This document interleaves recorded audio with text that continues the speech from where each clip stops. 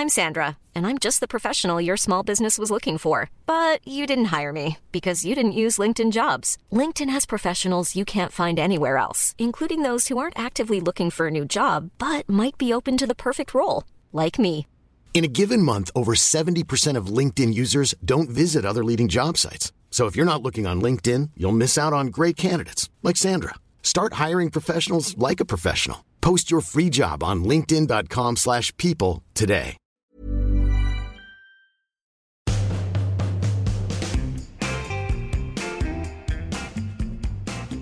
Hello everyone, welcome back to part 2 of Private Parts, the podcast where nothing is off limits. Nothing, Madden. So this is where we really go into it. Before we left part 1, I was talking about my mushroom experience, which I'm going to explain to you. I do, however, before I do that, want to touch on antibiotics and that area and understanding where things are going to go with this. And I mean, you can explain more in this sort of. How important is fungi to medicine? Oh, well, enormously important. A lot of major transitions in the history of modern and indeed ancient medicine have come through chemicals that fungi produce. Penicillin, as you suggest, is a very famous example of that, where the first modern antibiotic was a fungal compound, a compound produced by a fungus to help it fight off bacterial infections, and which humans can then repurpose and use in their bodies to help fight off bacterial infections. So we're kind of rehousing a fungal drug, a fungal solution within our own bodies, and that has enormously powerful effects and shaped the lives of many of us. In fact, many of us, of course, would not be here through various cause and effect chains were it not for these discoveries. So fungi are metabolically ingenious, as I mentioned, and part of that ingenuity is producing chemicals that prove useful to humans. And there's a very, very long list of chemicals used in medical situations which have a fungal origin.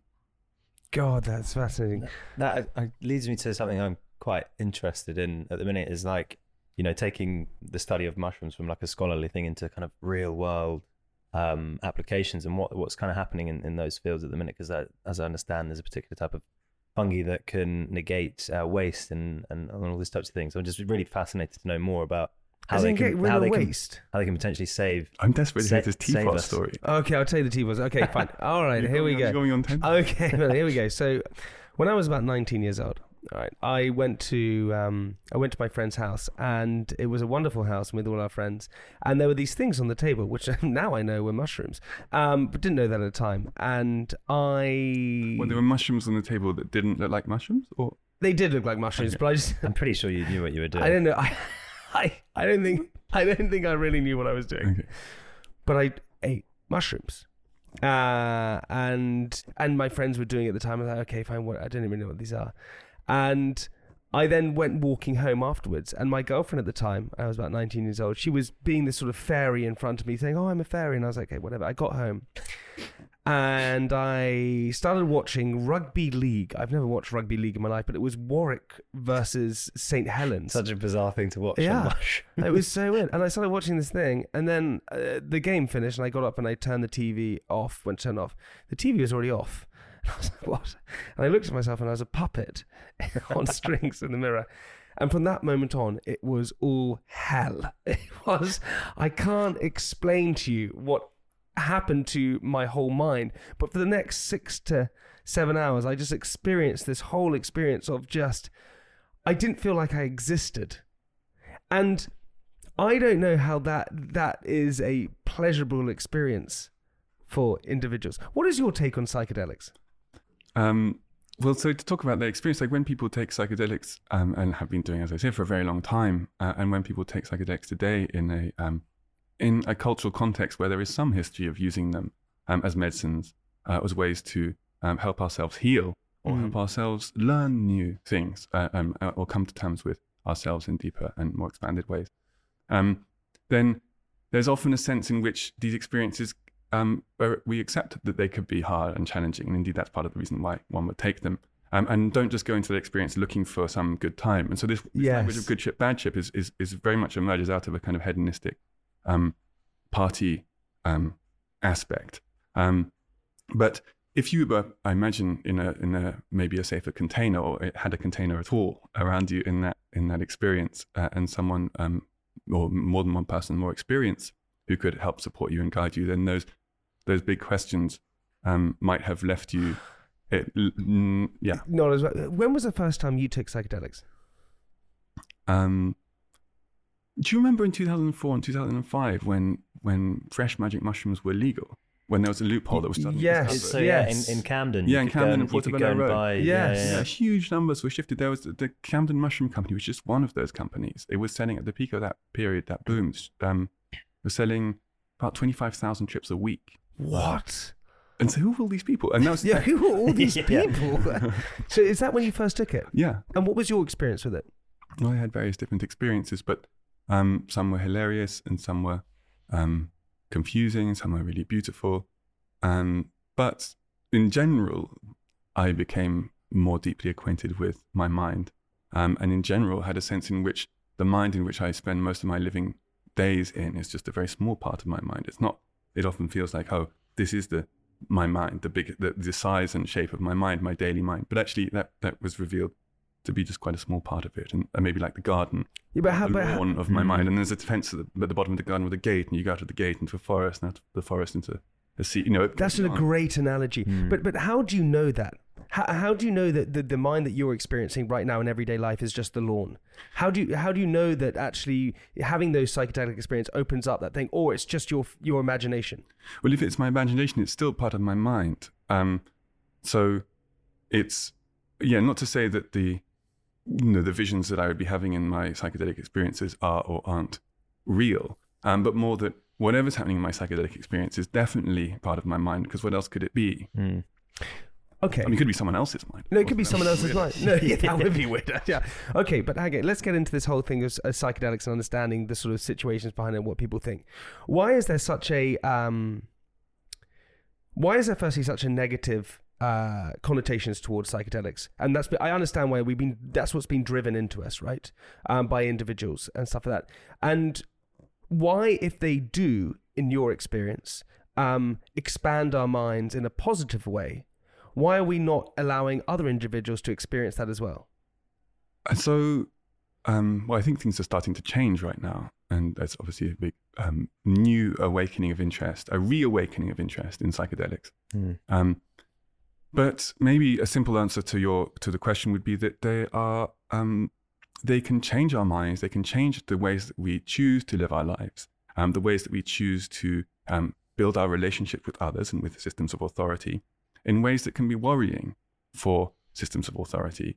And so when psychedelics were illegalized in the late 60s, and driving a lot of research underground and actually forbidding a lot of research into the really medicinal value of these compounds, it was a kind of statement of these things are more dangerous than they are helpful. And I think what we're seeing now is a changing of that tide, where it seems that actually, with all the provisions, that they have to be used in safe circumstances, whatever, they aren't good for everyone's mind, etc. I'm not advocating that everyone takes psychedelics, but that then, on balance, they are more helpful than harmful if set up in the right way. So you're suggesting that in the 60s, when, as you said, there was this tide that changed it, you're saying that people, the people in charge, in a sense, decided that actually it was more dangerous because people were becoming more self-aware of situations. They wouldn't fall within. They wouldn't fall within. So, but would some suggest that's a conspiracy theory? Well, I mean, I think you just need to look at the videos of Richard Nixon declaring war on drugs as public enemy number one. These are very well poured over these videos. There's nothing conspiracy about that, in the sense that it's an outward declaration of war on some chemicals, and that first of all seems like a kind of category mistake. And then you think about all the ways that the so-called war on drugs has caused immeasurable suffering and death and enrichment of all sorts of problematic factions, and generally done far more harm than these, on the whole, most psychedelic compounds, they're not going to kill you if you take too much of them. You might have a very challenging psychospiritual experience, but you would have to take thousands of times more mushrooms than you need for a trip to actually overdose on. So I don't think it's particularly conspiracy theory. No. So when an individual takes a psychedelic, what happens to the mind? What have we seen from data and experiments? Because that has been done in hundreds of thousands of times, millions of times probably, in controlled situations. What do we see happen to the mind? So first of all, what's being actually looked at is the brain. It's important to think about these distinctions. So it's usually brain scanning equipment, which looks at blood flow in the brain, or equipment which looks at the waves of electromagnetic activity in and over the brain. And so what we're seeing is, what we think of as a correlation of what's going on in our mind, because you're not actually looking into someone's mind, because that's a whole subjective experience, and this is an objective process. So we're looking at what is assumed to be a correlation of the mind in the brain. So it's actually quite hard to make sense of these, often in terms of what people are actually experiencing. And you might think of these brain scans as maybe more descriptions of the psychedelic experience than explanations of them.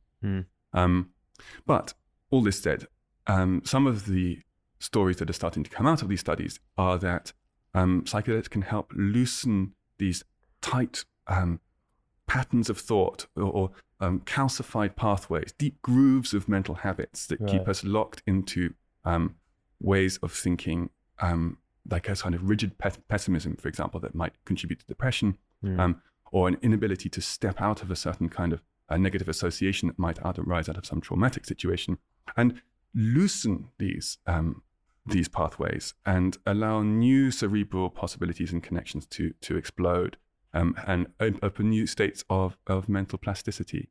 And that can be very helpful for many people with, say, problems like addiction or depression or trauma, but can also be very helpful for people without a registered problem of that sort. Do you think a friend of mine introduced me to the works of Amanda Fielding? Do you know Amanda Fielding? And Amanda Fielding, correct me if I'm wrong, she was she's a huge advocate for the legalization of drugs, psychedelics in particular. And she actually did something which is called tripanning, right? Which is where, I mean, you can probably explain it better, is where it's an Aztec. They found it was done in Aztec time, where you would drill a hole into your skull, and that would then allow the flow of oxygen going into your brain that would give you this sort of euphoric experience. And what she believes is actually this hole has been covered up due to evolution, which shouldn't be covered up. Have I explained that terribly wrong? Is that right? I think there are lots of different stories about trepanning, but yeah, I mean, the short of it is that it's making a hole in the skull to achieve some kind of a state of experience that one wouldn't have without the hole in the skull. I haven't tried it myself. No, I know. Should we do it on the podcast?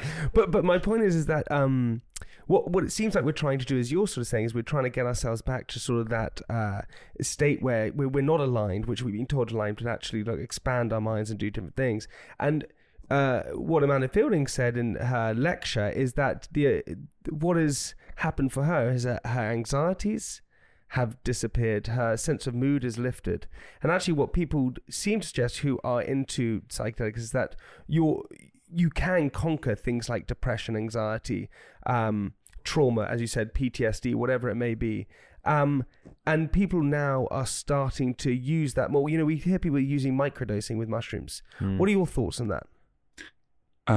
Well, it seems to help many people, and that seems to be an entirely positive thing. I'm sure people also have problems with it for various reasons, but if it's helpful, then great. Yeah, that's true. I wonder whether because obviously there's been so much stigma around it, but I think so many people were discovering the uses of it and how it can help. I wonder if the big commercial entities have kind of realized and gone, right, we can actually make loads of money out of this. So they're kind of the ones now leading the charge with it and putting all the money into the research. Yeah, I mean, there's a huge commercialization of psychedelics going on right now. Massive and rapid, and a lot of questions about how this could happen in a good way. How can this happen in a way which is fair and acknowledges the wisdom of many traditional societies who have kept these relationships with plants and fungi alive all this time, often in the face of great violence and oppression. How can these systems be set up in a way which really prioritizes the curing process and the patient rather than the profit motives of the company supplying these cures? And there's very real questions and discussions to be had about all of these points, and a lot of opportunity for messing it up. It does worry me that we'll do what we do with everything in the West and but things always bugger it up. But things always seem to be cyclical, right? This things always seem to happen in whether it's music or fashion or art, whatever it is, seems to happen in cycles. Seems what we're doing now is going in that cyclical motion where we're now coming back around to saying, right, we can all take psychedelics and fungi and that can actually heal us. Perhaps what's going to happen though is we're going to then go against that at some point again. Maybe, I hope not, but it might be that the cat's now just too far out of the bag.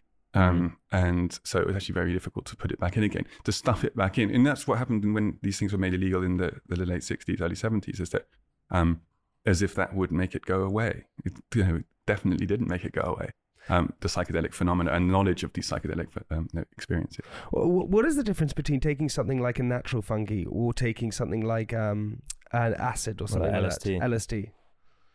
Well, when you're taking a psilocybin-containing mushroom, you're being influenced by a whole host of chemicals.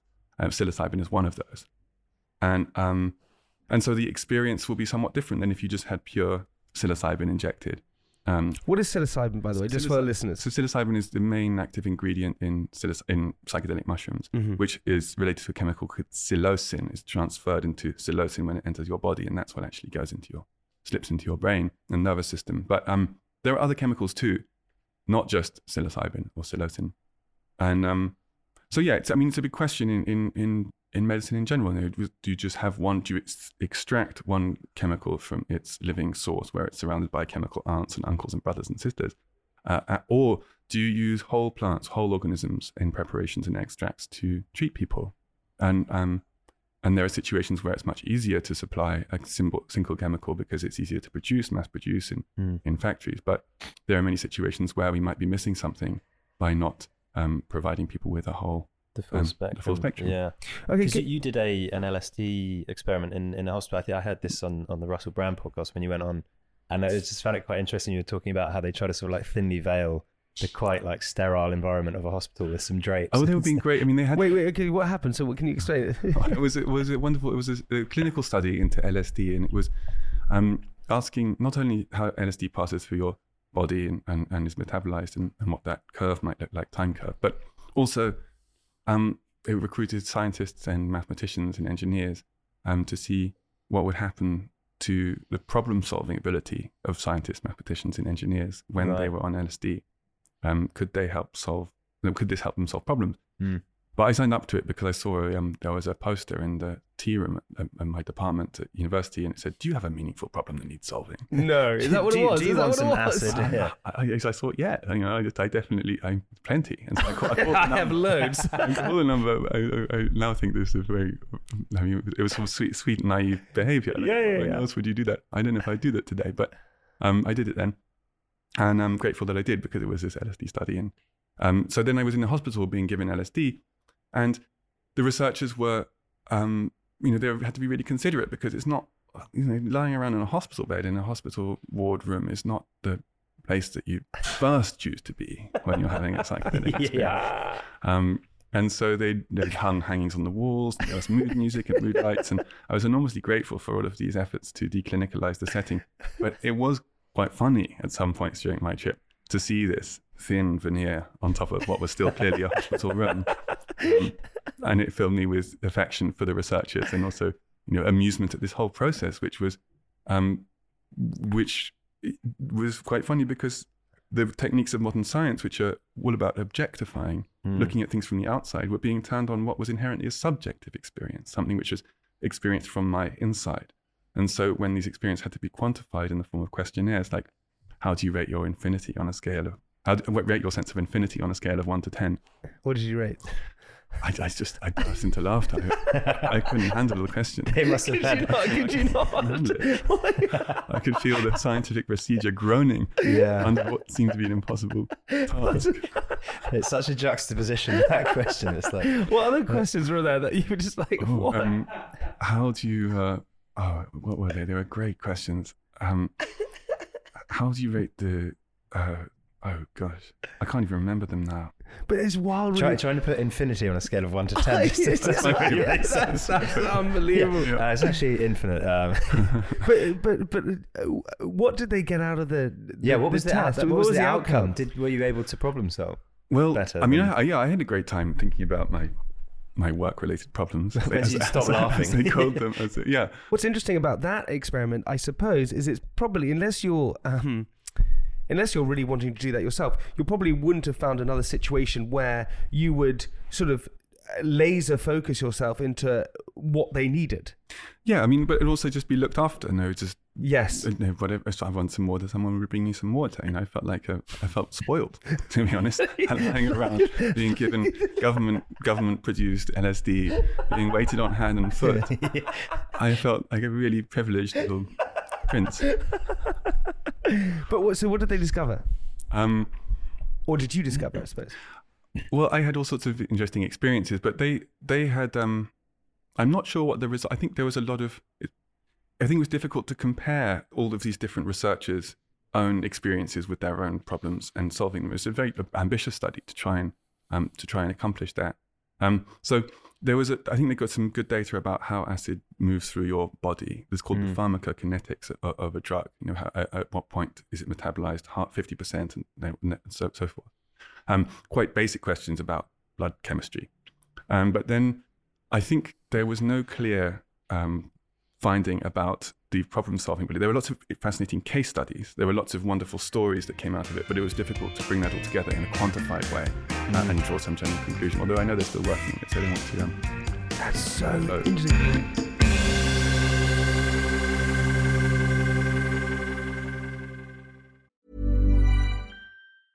I'm Sandra, and I'm just the professional your small business was looking for. But you didn't hire me because you didn't use LinkedIn Jobs. LinkedIn has professionals you can't find anywhere else, including those who aren't actively looking for a new job, but might be open to the perfect role, like me. In a given month, over 70% of LinkedIn users don't visit other leading job sites. So if you're not looking on LinkedIn, you'll miss out on great candidates like Sandra. Start hiring professionals like a professional. Post your free job on linkedin.com/people today.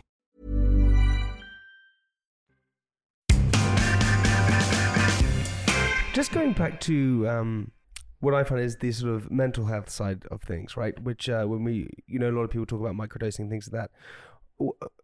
When it comes to something like mushrooms or psychedelics or whatever it may be to help with, as we said, depression and things like that before, what are the advantages and disadvantages of saying, right, use medication, antidepressants, whatever it is that is made by corporations that understand it's more controlled, where one would suggest that the psychedelic side is less controlled? Certainly the experience, I mean, one of the things about psychedelic compounds as medicines is that a large part of their ability to help people seems to be in the experiences that they generate.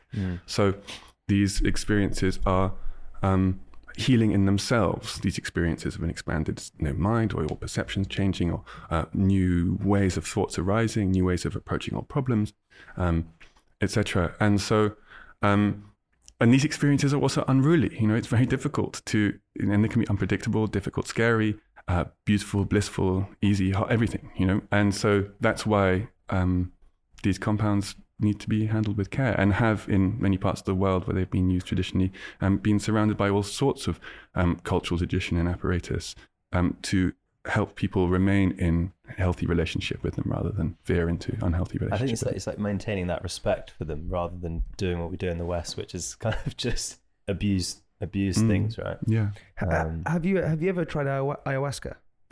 I have tried it when traveling in Brazil, yeah. Thoughts on ayahuasca and that, because there are a lot of people who have tried it now, and ayahuasca is a cactus drink. No. Okay, we go here. What is it? It's produced from often produced from a vine, and also from another plant, and they each do different things. The leaf or whatever this other component is, you can get it from different types of plant. Produces a compound called DMT, which is a psychedelic related to psilocybin and related to LSD.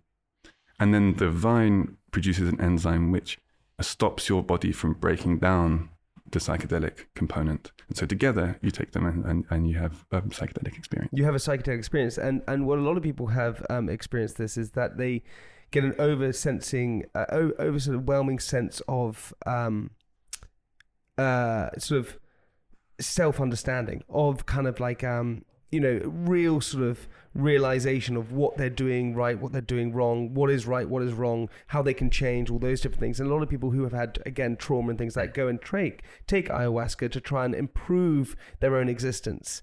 And did you have that? Oh, like I said earlier with the other psychedelics that I've experienced, then it helped me to learn about myself. But it's becoming too self-aware a problem. Well, I think it depends on the person and their situation in their life that they're in. Psychedelics don't help everyone, and some psychedelic experiences can be very helpful for someone in one context, but another psychedelic in a different context might not be so helpful. So did you watch was it The Last Shaman? I can't remember if they covered it in that, but there was a Canadian guy who was on antipsychotics, and he kind of foolishly did ayahuasca whilst I think still taking them, and he completely lost his mind and killed the shaman. So then the locals, obviously it's pretty bad thing to do, so they then killed him. So it's so I think it obviously doesn't apply to everyone. It doesn't work for everyone, I don't think. Yeah, I know, I understand that, but I don't think, I think in life that's probably the same. If we look at something like alcohol fits with some people, doesn't fit with other people, and that's not a psychedelic, that's also a drug. What are your views on other narcotics such as alcohol or cocaine or things like that? What's your position on that? Oh, that's another really big question. I know, that is a huge question. Well, on the whole, my feeling is that provided people take these substances in a way which is nourishing for them, their lives and their relationships with others, then go for it. And if people start taking in a way which is unhealthy for them or their relationships with others or the rest of the living world, then perhaps it's time to stop. But it's a fab answer. It's great way of... Couldn't have got a better answer than that. I would have mumbled my way through something.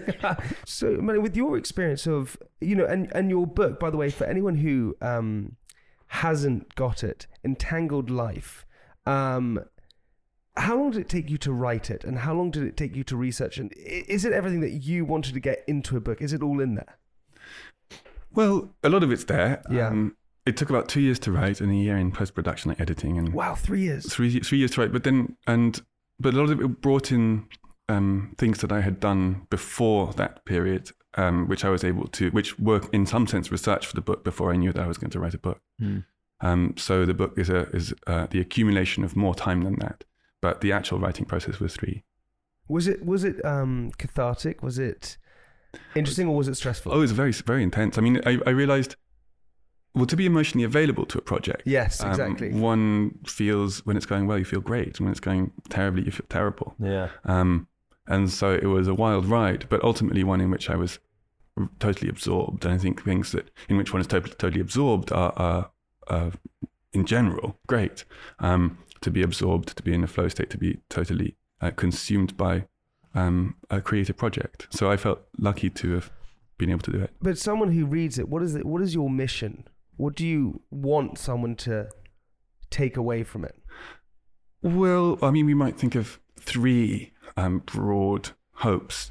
One might be to help alleviate our fungus blindness, to start to become aware of these organisms and the roles they play in our lives and in the lives of everyone else on the planet, and in the history of life. And another might be to become more aware of the shimmering networks of interrelationship that we're bound up within. Fungi represent, they embody the basic principle of ecology, which is the relationships between organisms. They form physical connections between organisms. And so I think they can lead us into a more interconnected state of mind, a more ecologically minded condition, which I think is really perhaps one of the things that we need as a culture today. And then the last one was maybe fungi are so weird and puzzling and trick us out of our preconceptions and can lead us into new ways of thinking and understanding. And so I hope that the lives of these remarkable organisms might help to soften some of our tired categories and lead us into new ways of thinking. That's one. I think that's great.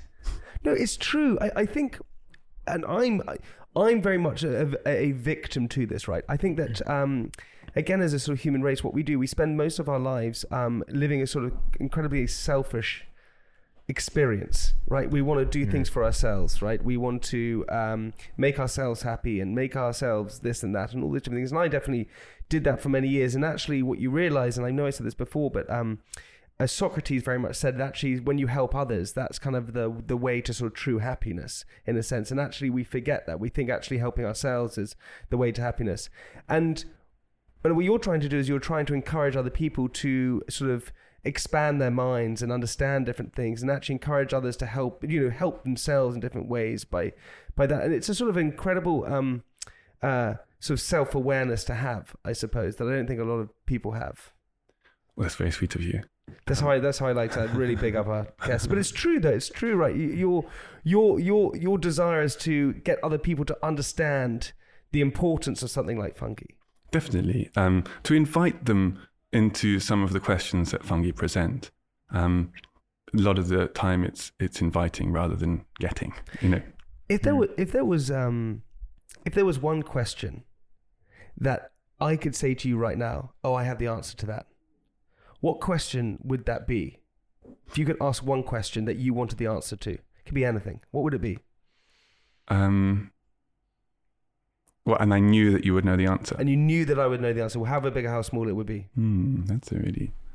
That's a confusing one. I'm so bad at favourites. And this is a moment for a favourite, wouldn't it? Okay. Maybe you can give a couple. Many of the questions which I think are really important, I don't actually want answered. Really? Like what? Well, just questions about... life, I suppose. Yeah, the nature of our minds, the nature of our feelings, and the nature of... our existence. Like big questions and things that help us... The way that our minds interrelate with other people's minds, for example, or our minds interrelate with what we think of as a physical world. I like these questions being questions because it keeps me full of wonder and awe at the mystery of what is going on every day in my experience and the experience of those I love. And if I knew how that all worked, if I knew the answer, then I think that wonder and awe would go away a bit, and I think I would suffer as a result. My life would be a smaller and more miserable place. That's a great one. Yeah, but if you had to pick one question... I'm trying to dodge that. I'm desperately trying to... Politician. Oh, I'm not going to let you... If you really had to pick one... Well, or something that has puzzled you. And something that we might actually really want to answer. Like, for example, how can we end up in a situation in this country, for example, where we have a collection of gifted, kind, competent, sensitive, intelligent humans running the government? This is a question I do want answered. That would be lovely, yeah. That is a great... What's the answer, Jay? You said you've got it. I know. Merlin, thank you so much for coming on the podcast. Honestly, it has been incredibly fascinating. Everything that I hoped it would be. Where can we get your book? Wherever you get your books. There's an audiobook as well, which I read, but that's available wherever you get your audiobooks. But obviously, independent booksellers would be great to support if you can. And can we listen to any of your lectures? Can we go and listen to you or anything at all? You can find a lot on my website, which is merlinsheldrake.com. We're going to leave all the links to it in the description below. Go and check it out, Merlin. Honestly, fascinating. So generous with your time. Thank you so much. I apologize if I said anything stupid. No. I think I said a few things, but it's okay. Merlin, what we like to do at the end of our podcast is leave our listeners with something inspirational. It's for you, Merlin. Put you on the spot there. On the spot again. You want like a little pithy statement? Yeah, something. You can take and sort of turn over in their hands. Yeah. We can clip it up and use it forever. What is it, Merlin? Something. Well, there's a quote from Hafiz, the 14th century Sufi mystic, with which I start Entangled Life, and I like it and find it helpful and amusing, and he says, he said actually, there are moments in moist love where even heaven is jealous of what we on earth can do. I love that. Yeah, interesting. Merlin, thank you so much for coming on the podcast. Everybody, we'll see you next week. Bye-bye!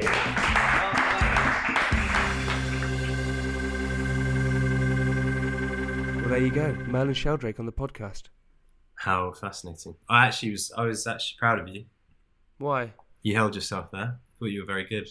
I always hold myself. Just like when a compliment comes, just take it.